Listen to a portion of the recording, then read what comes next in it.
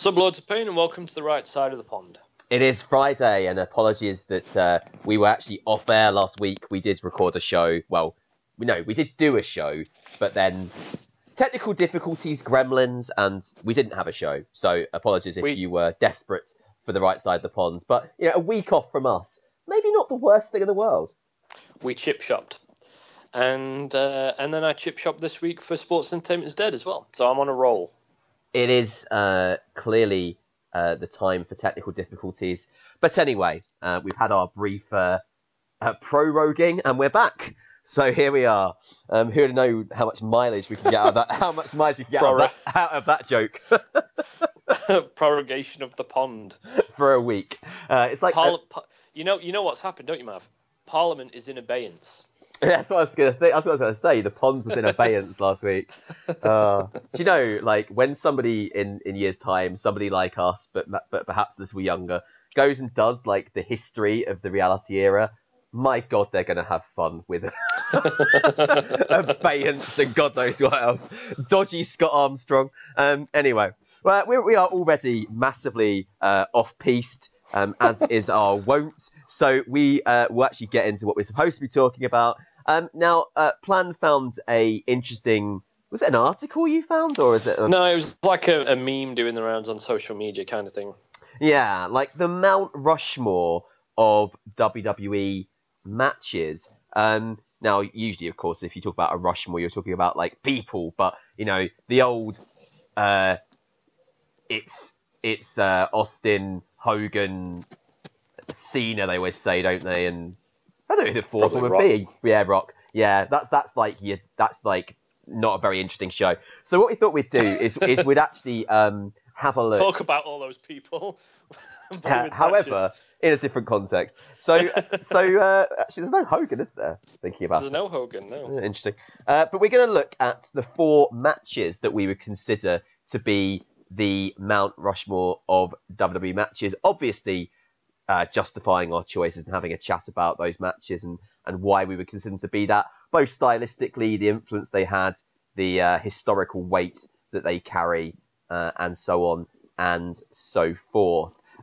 So we're going to kick off in perhaps the most obvious place, which is WrestleMania 3, which is the semi-main event for the Intercontinental Championship. Macho Man Randy Savage against Ricky the Dragon Steamboat.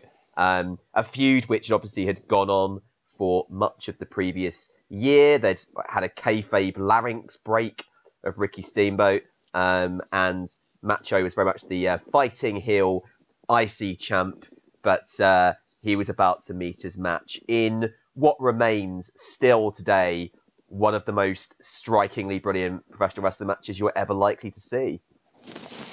I mean, the reason this was sort of my suggestion for inclusion, and it's kind of difficult to find things to say about it that haven't already been said 1,000 times over by 1,000 different wrestling fans.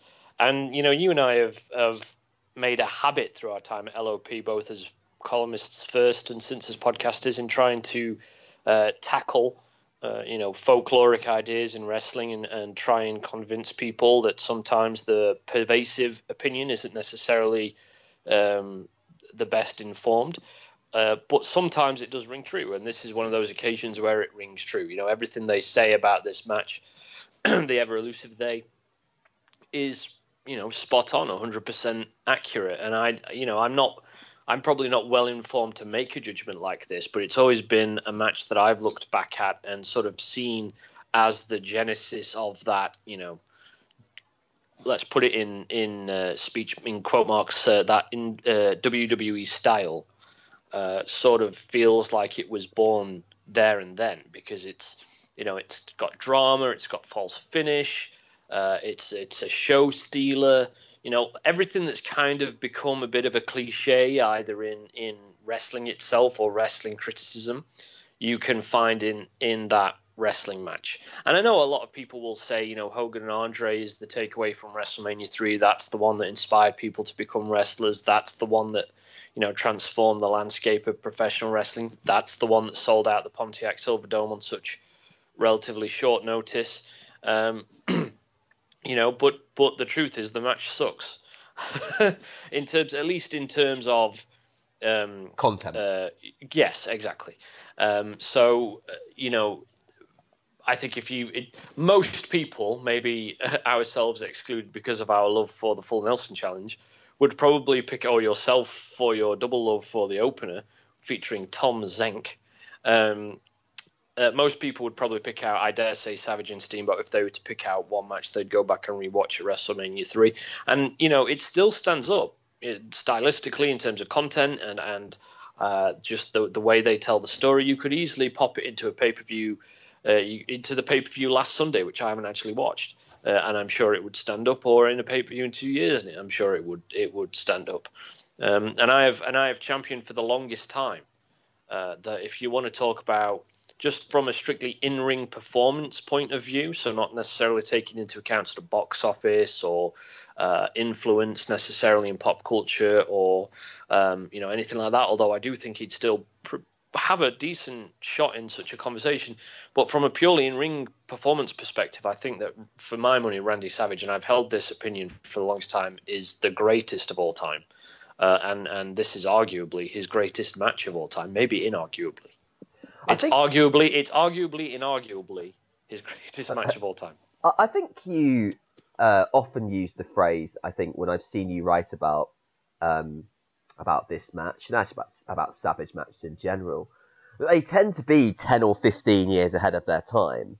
And I think that's the largest compliment that you could pay it. Like, whereas, say, Bret Hart matches feel like classics, like, as they unfold, that there's a certain, I don't know how to put this really, but a certain kind of brilliance in the traditionalism of Bret Hart matches.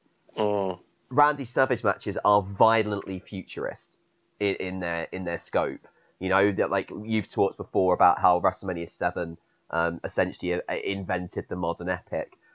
This match invents what would essentially become the default style for the mid-card of WWF and WWE to this day.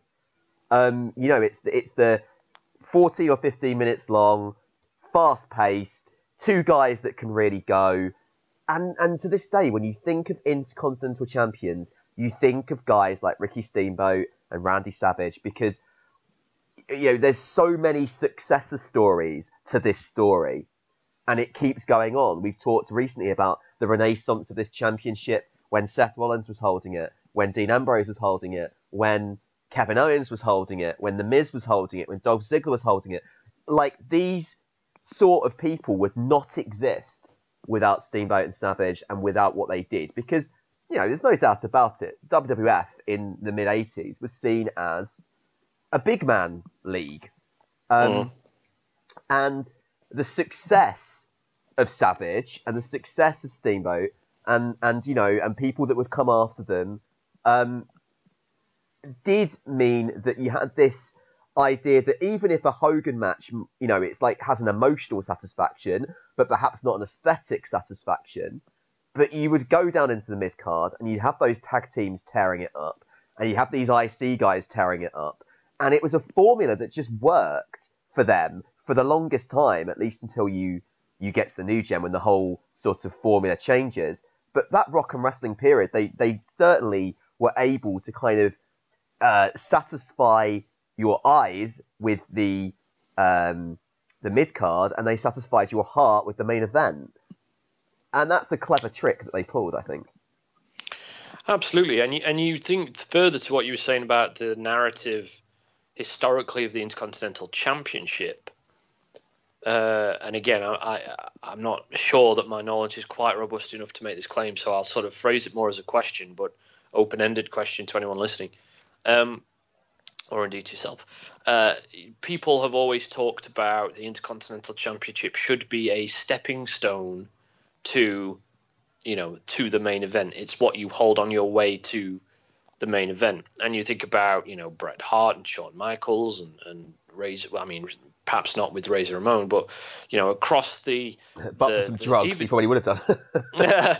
even lastly, Diesel? sort of Seth Rollins last year. In fact, it was it was very much that for him. It steps so back to the main event.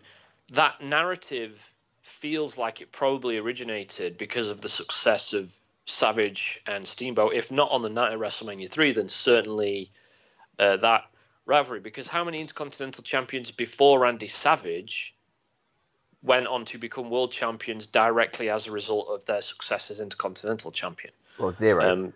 Precisely. Exactly. Tito Santana and Greg Valentine were the two immediately before him. Both great mid-carders, but never But made didn't it. go to the main event. I mean, Yeah. had Tito Santana wrestled today, he'd probably be a 7-time world champion, actually. But those were different times. And you look at what happened after Savage, and Steamboat, and sure, Honky Tonk Man went on that long run with it, but Ultimate Warrior becomes Intercontinental Champion. It's a stepping stone to the main event. Mr. Perfect, again, it's sort of never really made that transition, but he was certainly a headlining act, if not an active main eventer. But then, you get to New Gen, you get to Attitude, and that's very much what it becomes. Bret Hart, The Rock, Triple H, Shawn Michaels, Steve Austin. I'm sure Owen Hart would have made that transition eventually had things not turned out so tragically in that regard. And you go further down the line, Chris Jericho, Chris Benoit. Sure, it was sort of Eddie Guerrero, belated sort of step up in that sense, but it still occurred.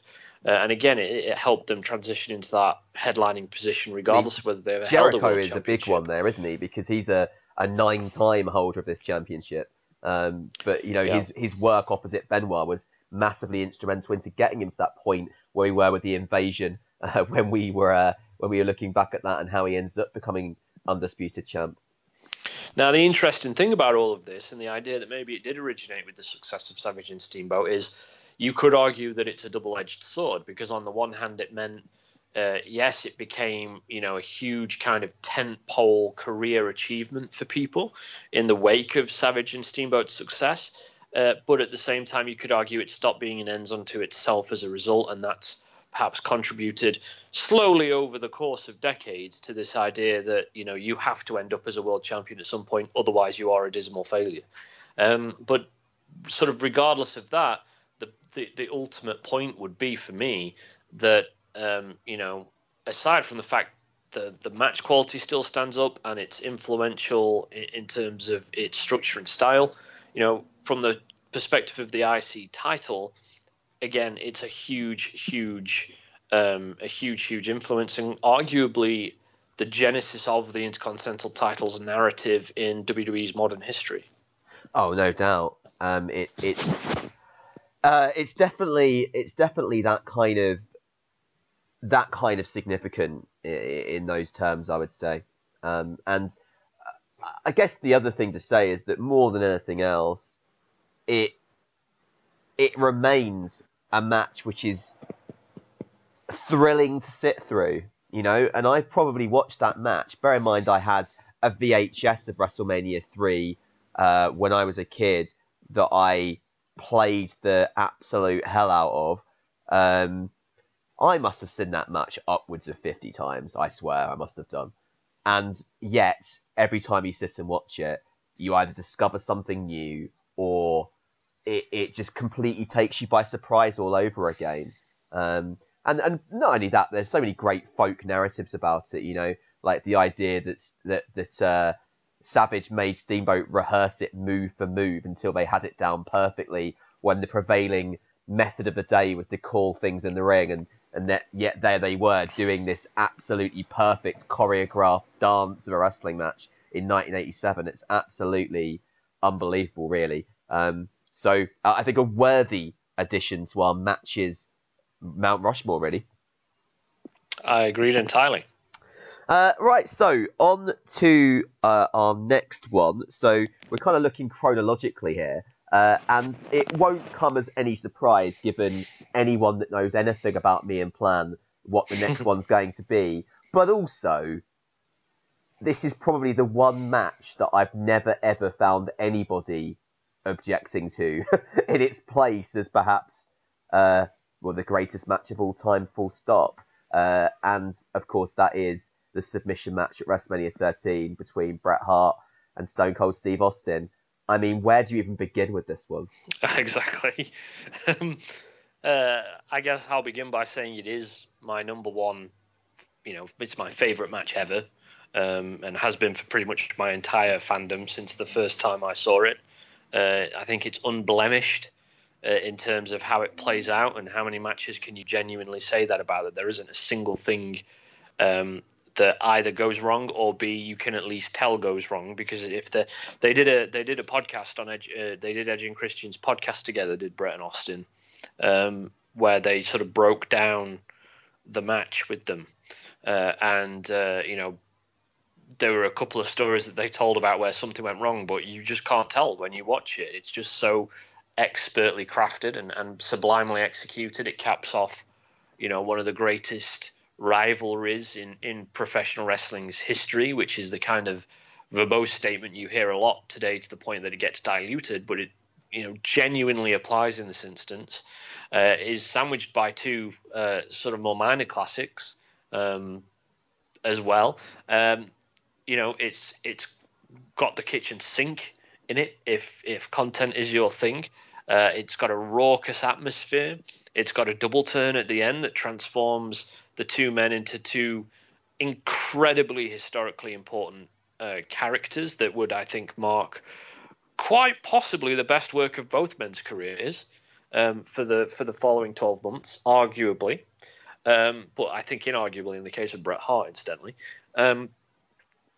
And ultimately, essentially, you could talk about Montreal, certainly, and you can talk about Austin's win at WrestleMania 14, but essentially opened the door, or blasted the door wide open for the fabled Attitude Era, which is a name that I even loathe to utter these days because of how sort of vaunted it is. But the Attitude Era, with all its success financially and critically, starts again. You're talking about a genesis point in a sense, and that change was gradual. It kind of started 95-ish. The product started to get a little edgier and a little more violent, and 96 it sort of sped that process up.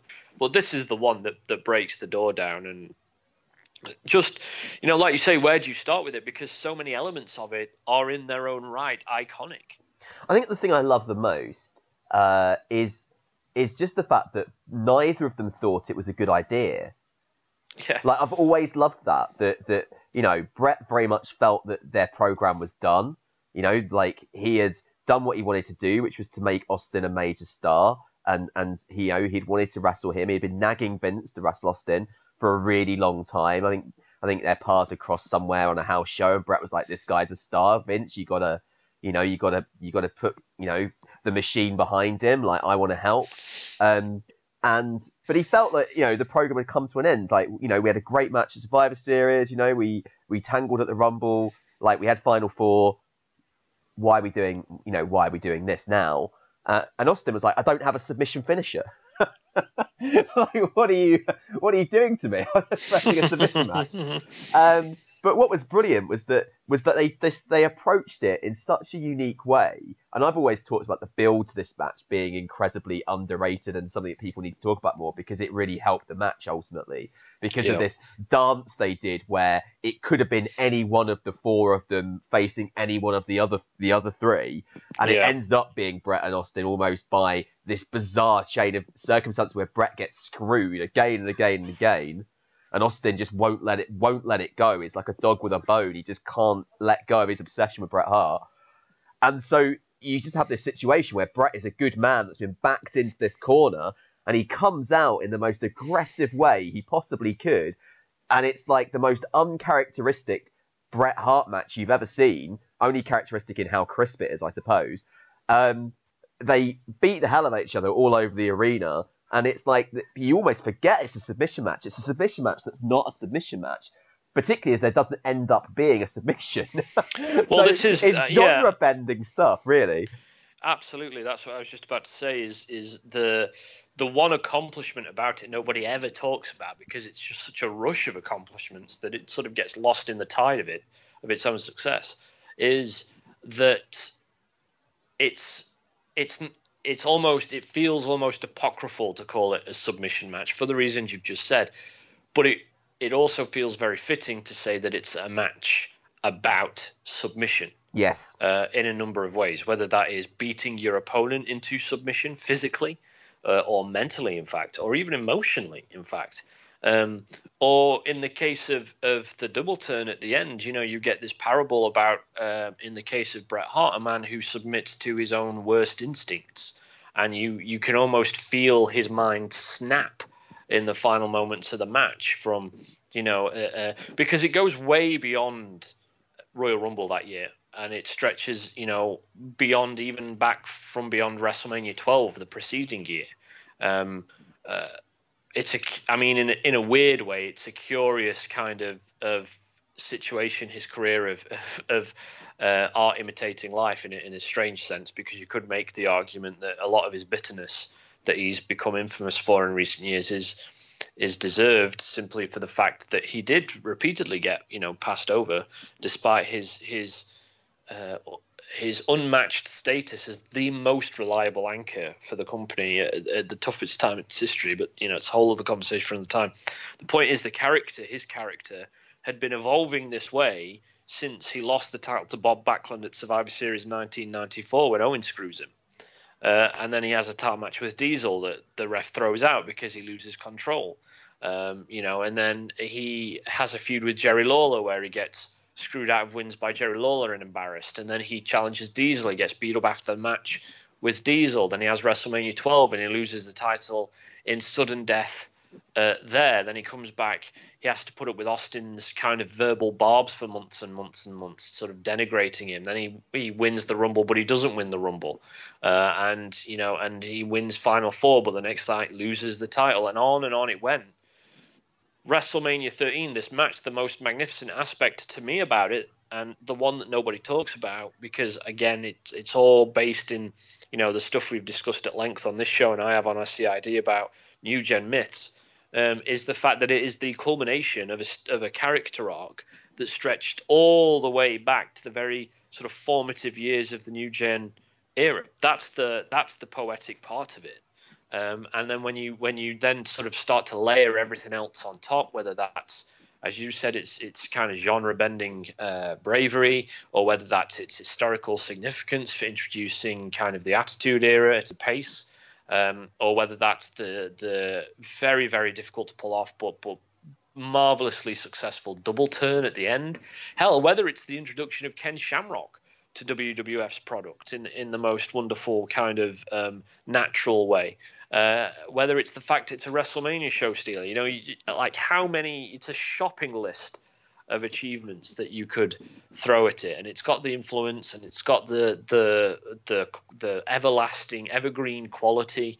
How can you not include it in a conversation like this? There's, as you said, you're talking about a match that there is an almost unbent consensus that anyone who talks about it will at least say it's at least one of the greatest matches of all time, and I dare say most people would say it's the greatest match of all time. And I think the thing about the double turn is, Brett always said that the crowds didn't even know they wanted it until the moment they wanted it, and that's what's really clever, is that ostensibly Austin is still the heel for most of this match, the vast majority of it, and it's only at that point where, like you mentioned, that Brett snaps. And it's so well done, like the whole thing. And, he plays them like a fiddle. Like by the time he's actually leaving the ring and Shamrock has kind of, managed to separate him and Austin, it's like, they absolutely despise him. And then, of course, then he cements it by showing up in the main event as well. I love that. Bret Hart trolling the WrestleMania main event. He was the IWC before the IWC existed.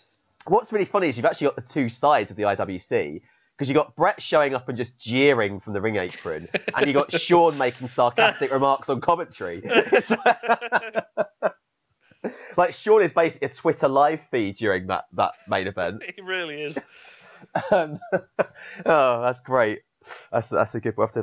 We have to do a whole show on that at some point. We'll do that live watch along of the WrestleMania 13 main event. But yeah, it is just a breathtaking match, and I think that Edge and Christian show that they have Brett and Austin on for, like, it is like incredible to listen to their perspective on it, and really incredible to listen to Edge and Christian as absolute students of the game and how influential it was on them.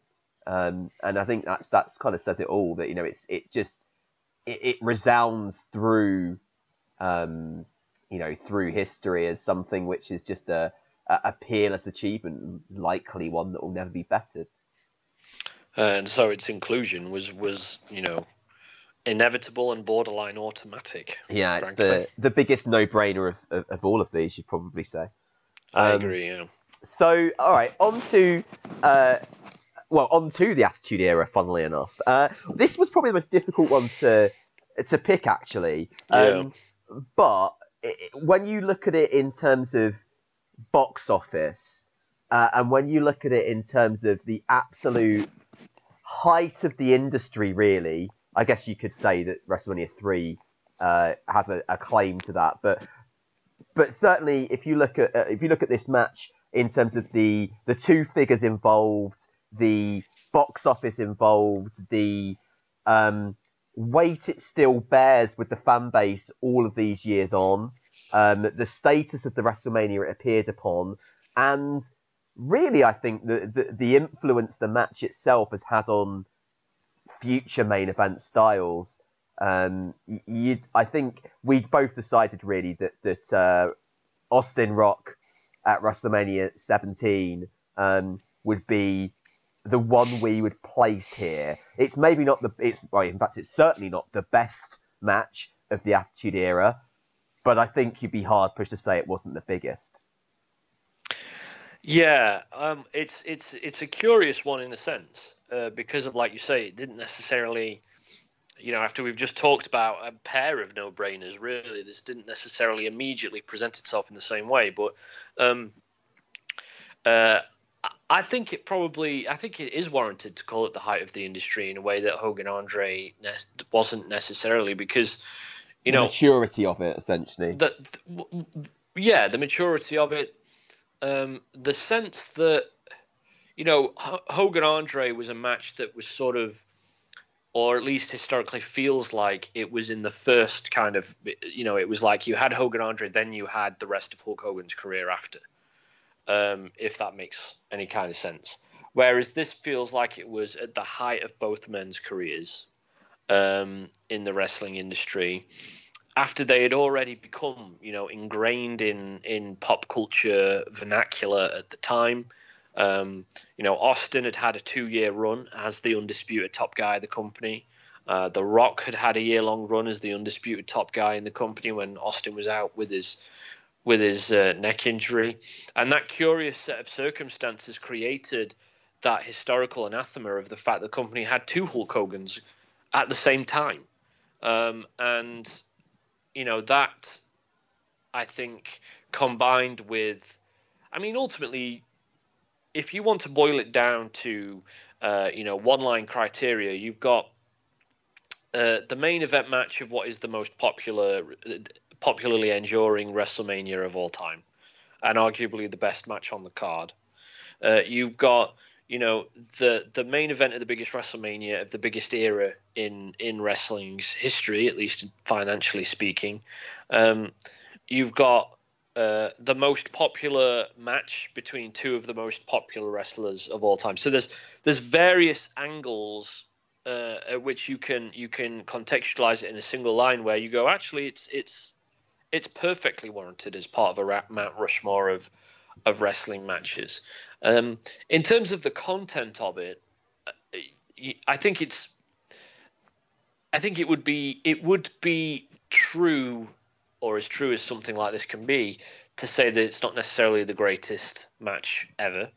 But I think that it's the pinnacle of matches of its type, both in terms of its placement on an Attitude Era specific card, but also in a wider historical context. I recently recorded for future airing at Christmas a couple of episodes of Sports Entertainment is Dead with our friend from LLP Primetime, who hangs around a lot on Twitter as well.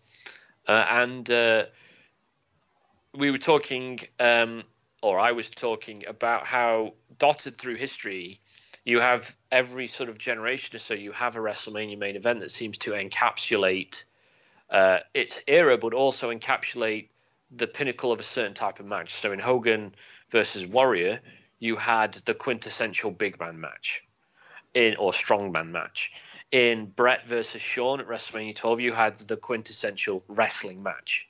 And in the case of Austin and Rock, you have the quintessential brawl, which was the main event, essentially the main event style of the time. And just in terms of sticking to that in the purest fashion, to sticking to that style in the most unflinching fashion, you'd be very, very hard pressed to find anything that does it quite as infectiously successfully as Austin Rock at WrestleMania 17. It's the kind of match when you go back and you revisit it, you sort of end at the end of it. You end up on a high as much as you did when it happened, and for it to have that kind of lasting effect, and for it to do that almost in spite of its content in a sense, because you have a heel turn at the end that lives in infamy. That a lot of people, and we've sort of just recently been trying to combat this idea as part of our Invasion series that we've done, that a lot of people say was a mistake where Austin sides with him McMahon.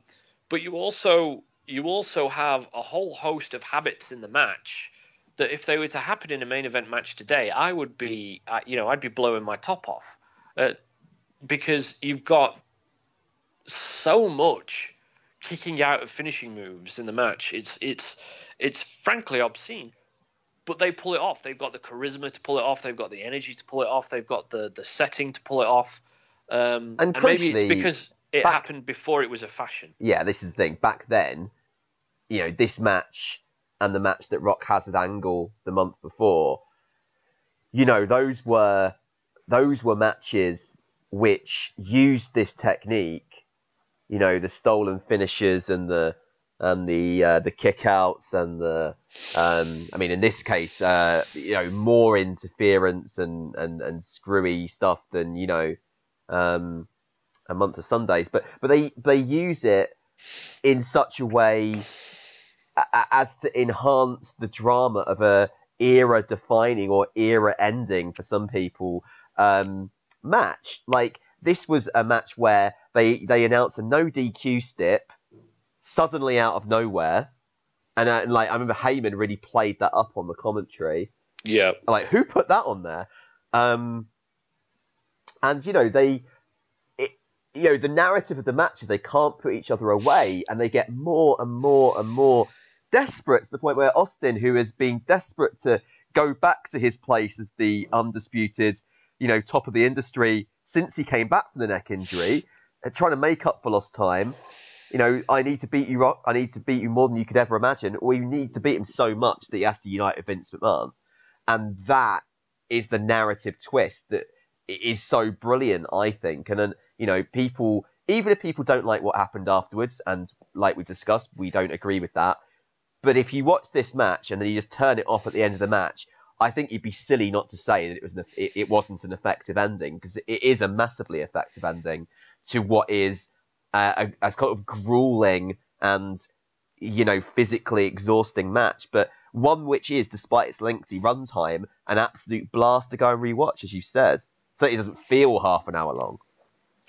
it really doesn't feel half an hour long. That's always the sign of something that's riveting, isn't it? Because the number of times I've been sat watching a match and sort of been clock watching, essentially waiting for it to be over because they haven't grabbed your attention.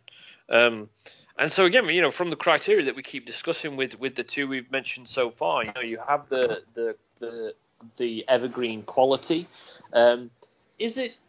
I mean, how much influence do you think it has? Because that's a curious one. I mean, I know that it has a lot of love among wrestling fans, but it's not like you hear necessarily the same kind of veneration for it from other professional wrestlers, even from someone like Austin, who has his own podcast.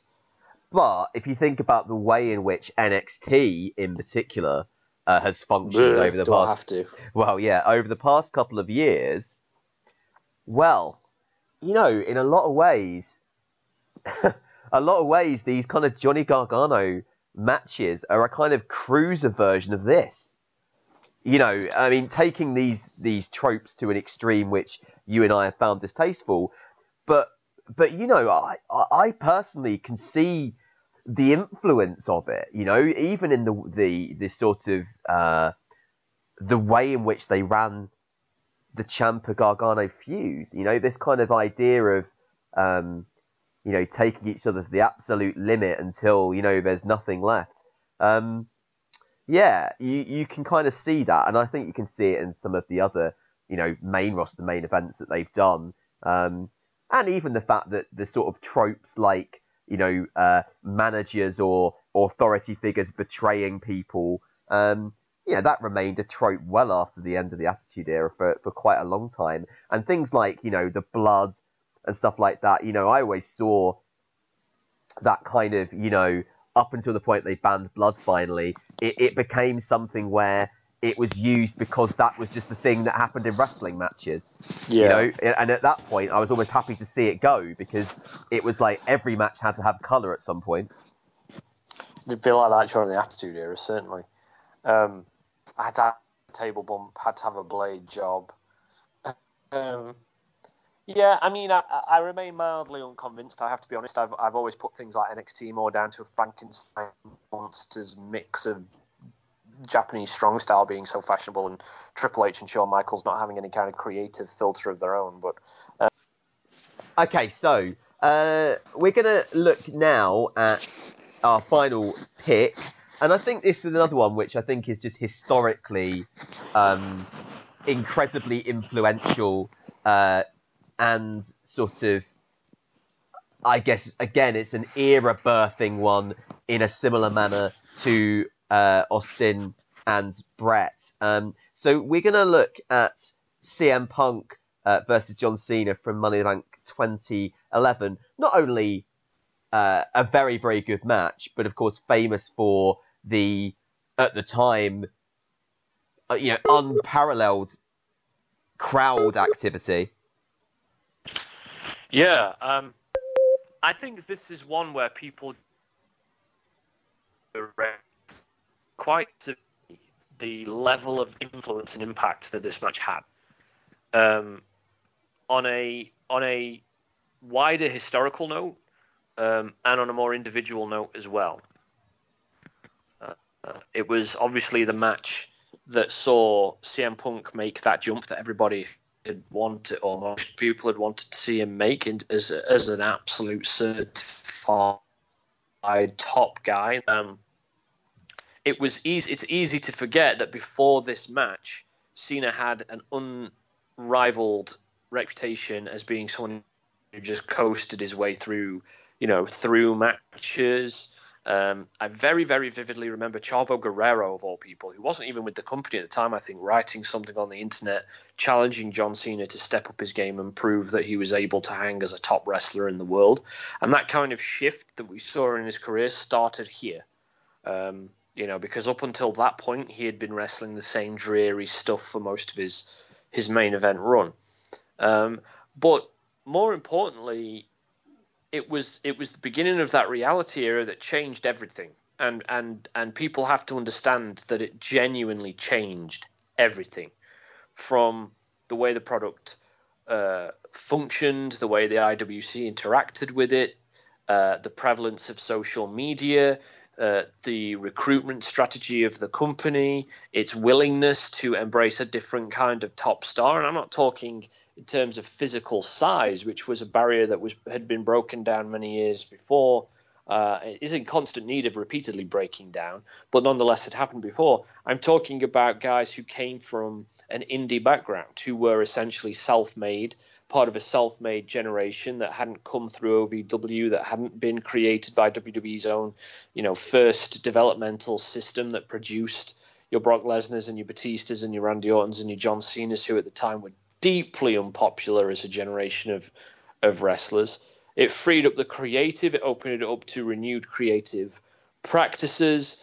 There is a wave of influences that began with this match, and at the time that it went down, I can't speak for you, Mav, but certainly from my perspective, at the time it went down, it felt like nothing that had happened before in my certainly my recent memory as a wrestling fan. It felt so different when CM Punk did the infamous pipe bomb promo on Monday Night Raw, and the internet was so alive with debates about whether it was a work or whether it was a shoot. Had they allowed it to happen? Had CM Punk gone into business for himself? What was going on? Had he re-signed? Was he genuinely not re-signing? And just the entire situation felt utterly unprecedented in WWE. And it's very, very rare for a company so old and so married to its ways to find a situation that feels genuinely unprecedented and on so many different levels as well. And had this angle and that match not been a success, you have no idea as to whether something like NXT may have even become what it's become in terms of so proactively and aggressively going after recruiting globally seasoned talent and independently proven talent, or whether it would have continued to maintain a system in which, for the most part, not 100% exclusively, but for the most part, it was trying to develop people in-house. So a hugely, hugely influential match that introduced one of their more successful eras creatively, and essentially began a process of change that just altered the entire way WWE functions and the entire way that the wrestling audience interacts, with WWE. Hijacking shows started, essentially the germ of it was sown here. That raucous week at the beginning of 2014 has its origins rooted right here. The idea of the lost generation that we've talked about so much on this show, and the idea of a youth movement and WWE refusing to move with the times, refusing to push new talent. Everything was encapsulated everything about the postmodern wrestling conversation was encapsulated in this match. I mean, yeah, a lot to break down there. I think, the sort of smug belief that good wrestling couldn't be taking place anywhere else in the world but in WWE was something that massively held them back in that sort of mid to late 2000s era. And CM Punk, a guy who, took a chance and signed with WWE, knowing that they didn't really like wrestlers of his type. He took a chance and he signed with them. He almost ended up leaving a couple of times before this. And that all led to them putting together this unbelievable story based around the real life knowledge that he was unhappy and has been for a while, and what he represented for the everyday wrestling fan, or at least the everyday IWC fan, was incredible. Now, my perspective of this was a little bit different in the sense that I didn't follow him on the indies and fall in love with him by watching him in WWE. So, I was as excited as anybody, but perhaps for a different reason to everybody else, which was just, my guy is getting some spotlight. And, I think it's one of those matches where it draws you into the story so that as much as this is possible in the world we live in now, it's that magical suspension of disbelief for the duration of the match. And I think that's its greatest achievement, is the fact that it does leave you on that cliffhanger with that volcanic crowd and with that knowledge of what is CM Punk going to do. And they tease you with the Lol Cena wins so many times. You have Vince come down and try and do the Montreal screw job. You have Alberto Del Rio knocking about. And it's just so cathartic to see CM Punk get the 3 count, get that belt, jump over the barricade, blow Vince a kiss, and go off into the night still in his wrestling trunks and get in a car. Like, what an absolutely brilliant end to a professional wrestling match. As you say, so postmodern, plays on so many fears and hopes and dreams of wrestling fans. And as you say, it ushers in Daniel Bryan, and it ushers in aggressive talent spotting on the indie circuit. And for a good while after this, WWE was in a very healthy place. And I think that's perhaps what's been forgotten more than anything else, was that this actually ushered in a really good era of pro wrestling. Yeah, absolutely, and it did so because it was a rousing success. Um, I think sometimes we don't necessarily talk enough about how important it was for certain matches in history to succeed. We always talk about, how they did succeed, why they succeeded, what their success led to. It's easy to forget that such successes, are far from a guarantee going in. It could have very easily have fallen flat on its face, as much as any wrestling match could very easily fall flat. I mean, it would have had to have, maybe not very easily when you consider that it was in Chicago, and CM Punk had cut the promos he had going in. Um, but it's a critical success, especially with an audience as fickle as the IWC and the people armed with social media. I mean, the social media point I think is very important because it's easy to forget that, how rapidly that has become central to our society over the last few years. And you could go back just as recently or as relatively recently as 2011. I mean, that's almost 10 years ago now, which is a horrifying thought. But, even as relatively recently as 2011, it wasn't quite in the same, it didn't quite have the same level of importance as it has now. But what you had was a sense that this entire community, I remember, because I've been around LOP since 2008, that for a long time the predominant conversation was they don't even recognize the IWC exists. And here they were doing just that. CM Punk presented himself as the voice of the voiceless. And when you use the word cathartic, I think that's the word of the moment. And I think that's the key to why it succeeded, and why it had to succeed.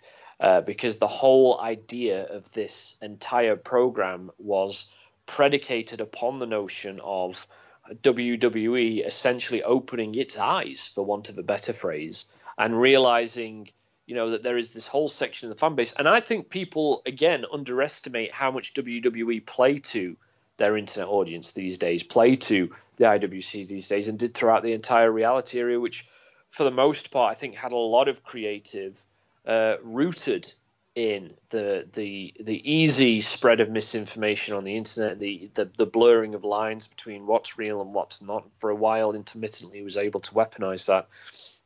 And again, it all starts here. But even taking that aside, just from a purely creative standpoint, how singular this match is in that sense, because you have this sense of a ticking clock, which is always the fastest, easiest way to add tension to any story, which was CM Punk's contract. I always hear it so clearly in my head is that I think CM Punk walks to the ring, Michael Cole saying, at midnight tonight, CM Punk's contract with WWE expires. We don't know if he's re-signed or not.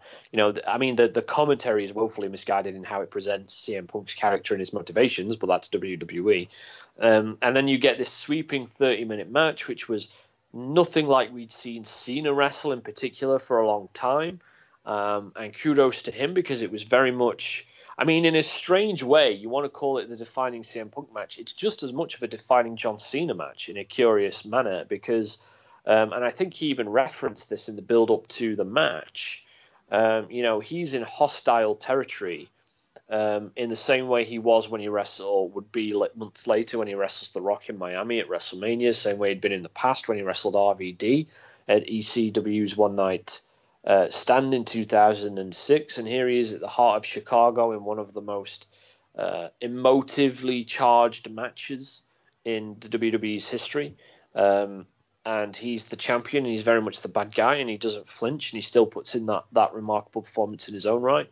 And it's kind of a bit rough around the edges, as CM Punk's work tended to be a lot of the time, but it works because it just makes it feel even more gritty and earthy and grimy, and it feels like a sweatbox. And it's one of those matches, at the risk of sounding incredibly pretentious by my own standards, that you forget you're watching wrestling. And that's when you know you have magic on your hands, is when you go back, you revisit a match, or you're watching the match live, and you are totally transported away from the room that you're watching it in, and it feels like you're there, and it feels like life and death rides on the result. You know, that's the kind of emotional investment you want, and that's the kind of emotional investment it encourages and it achieved at the time. Quite apart from all of its more, critical or objective achievements. Yeah, quite. I think that line you just said about it doesn't feel like you're watching wrestling. It feels like you're kind of in the middle of watching it. Sort of something very very real happen. And yeah, the wrestling has always worked best when that kind of suspension of disbelief has been at its height. And what they did cleverly here is they blurred those lines again, like they, the idea of breaking a fourth wall, of acknowledging that there's a group of fans that are a bit more knowledgeable than they should be. Like the whole thing is just unbelievably postmodern, but it comes together in the most organic way too. One of its kind of quieter home runs is that promo that they did in the build up to it. It might have been the contract signing, I can't remember. CM Where Punk the movie. Where CM Punk called John Cena the New York Yankees. Yeah. You're not an underdog, you're a dynasty. And it was really the first feud that John Cena had been in since he became top dog that actively acknowledged the idea that he was being presented as the underdog was bullshit. Because it was one of the worst aspects of that latter-day first brand extension. You knew Cena was going to win. LOL, Cena wins, as you said earlier. But they were incessant. They were relentless about their presenting him as the unlikely underdog. And when he would win, he would act like it was a big surprise and he didn't expect to win and he was the unlikely underdog. And he tried to sell it that way. They had him. They wrote him, his character, trying to sell it that way. And CM Punk was allowed to say, "No, you're the dynasty now, and now I'm the underdog," and that's the way that it is for so many guys back there in the locker room. And to be that self-aware, and for WWE to be that self-critical, is in its own right unprecedented. Even now WWE tend not to self-criticize. I bought their, foolishly got suckered in by their marketing. I bought their Blu-ray release many years back called The True Story of WrestleMania. I thought maybe they've actually, maybe the true story of WrestleMania. I thought maybe they've actually got some interesting stuff to say in this. And it wasn't. It was the usual, corporate marketing lines. WrestleMania 9 was a huge critical success. And, Steve Austin redefined WrestleMania and all the rest of it. And you'd sort of go with it, well, whatever. But here they are essentially admitting to their own faults through the creative of this storyline. That's the very point of the storyline. That's why the storyline exists. You're not the best, I'm the best. I've been the best since day one when I stepped into this godforsaken company or whatever it is he says. That's the kind of self-critical awareness that I wish they would demonstrate more, because I think it shows a bravery in their storytelling, and I think it shows a humility in their production. I'll tell you something else as well. I know this ends up morphing into a situation where Vincent McMahon was involved, but I can't help but think that, the really clever thing about this was it presented another wrestler as being the establishment, not an authority figure. And this is where they've gone so wildly wrong with this Kevin Owens stuff, because it's like Kevin Owens going up against Shane McMahon in a painful retread of stuff from 22 years ago or something. Whereas if you look at this Cena and Punk stuff, Cena is the establishment. He is the franchise. He is the brand. And Punk's anti-establishment diatribes are aimed at John Cena. Yeah. You're the problem. Like that's the point, and I think that, like their involvement of Vince and Trips as this thing evolved was obviously how they ended up fumbling it and having to kind of, do a bit of backpedaling later on. But in the build up, the idea is that John Cena is the establishment. which he was, and everyone knew it, but for so long they No one had refused said to. it. Yeah. Yeah, they refused to acknowledge it on screen. Like I said, they kept selling false narratives. Fans as much as I rag on wrestling fans as being too hypercritical and too self-aware. You know, it's very easy to detect when something feels, or rather, it's easy to detect when something doesn't feel authentic, or true to nature, true to itself, and it never did with John Cena. I think that was one of the big issues with his entire career, and helped that anti-Cena sentiment fester for so long because it never felt authentic. And he became popular because he suddenly felt so authentic when he was doing the Doctor of Thugonomics thing.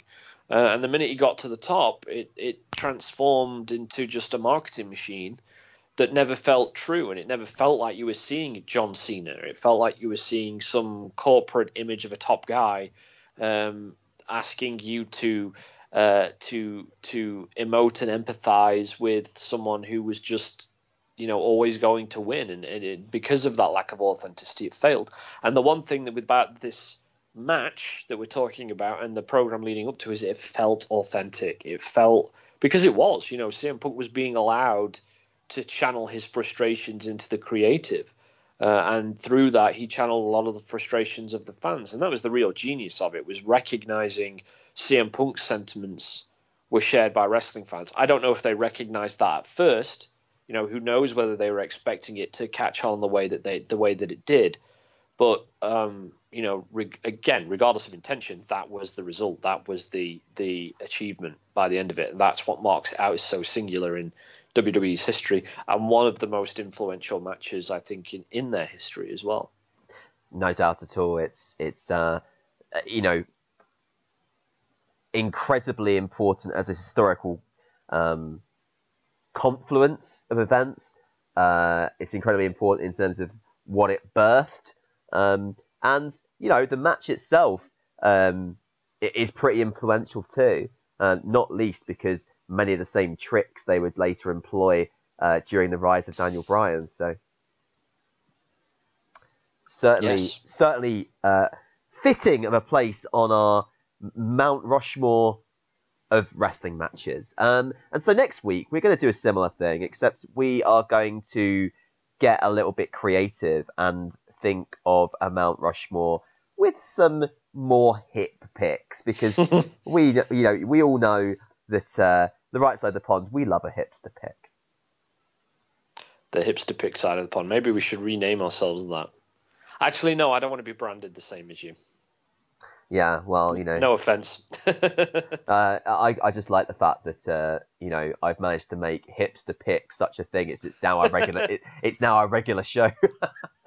At what point does hipster pick become too mainstream to be a hipster pick, and the mainstream becomes the hipster pick? You start having to comb Wikipedia for bizarre wrestling matches, like that one where there's like a lawnmower and stuff. You have to start looking for those. Let's hope it never comes to that. I don't think the world's ready for that, Mav. No, probably not. Probably, we won't have any. Who was that stable that used to bring out a lawnmower? I can't remember. The Mexicals? Oh, yeah. Like, for God's sake. That's the worst racial stereotyping in the whole world. I know. Tell me about it. Couldn't get away with it today. Although maybe they could. Well, what a week. What a pond. We will see you next time. Listen to the rest of LFP Radio shows. And we'll catch you next time. Bye.